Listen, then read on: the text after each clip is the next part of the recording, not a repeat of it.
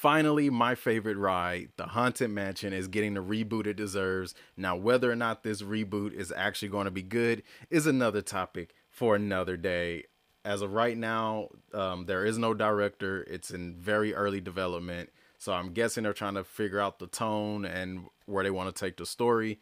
But the writer is Katie Dippold, who wrote for the Ghostbusters remake with Melissa McCarthy.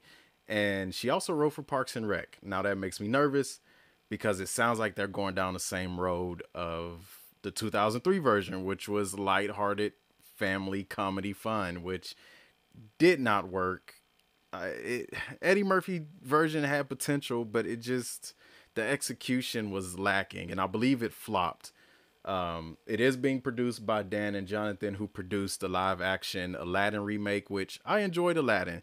So on one hand, I'm nervous. On the other hand, with these producers, I feel like they'll be able to bring it together, but time will tell. Back in 2010, Guillermo del Toro actually was going to write and produce a movie centered around the hot box. Oh God, hot box. The Hat Box Ghost. The Hot Box Ghost. That's the Hat Box Ghost. With Ryan Gosling. That wouldn't be a comedy, but it would be scary and fun. And I have to go with Del Toro.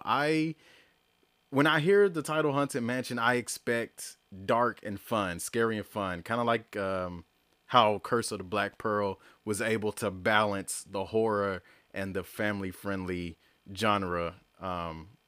Hopefully, we get vibes of. Hopefully they'll be able to find that balance for Haunted Mansion. Now, me personally, if I was Disney, if I was in charge of Disney, what I would have done was team with Bloomhouse. I don't know. Is it Bloom or Blum? I don't know. I would have teamed with Blumhouse to produce Haunted Mansion and would have just made the movie PG-13. I feel like if anybody's more than prepared or can execute this thing really well, it's definitely Blumhouse. So yeah, that's my thoughts on it. Time will tell whether this will be a good idea or not. Idea. Good Lord, I can't speak today. Anyway, let me end this video.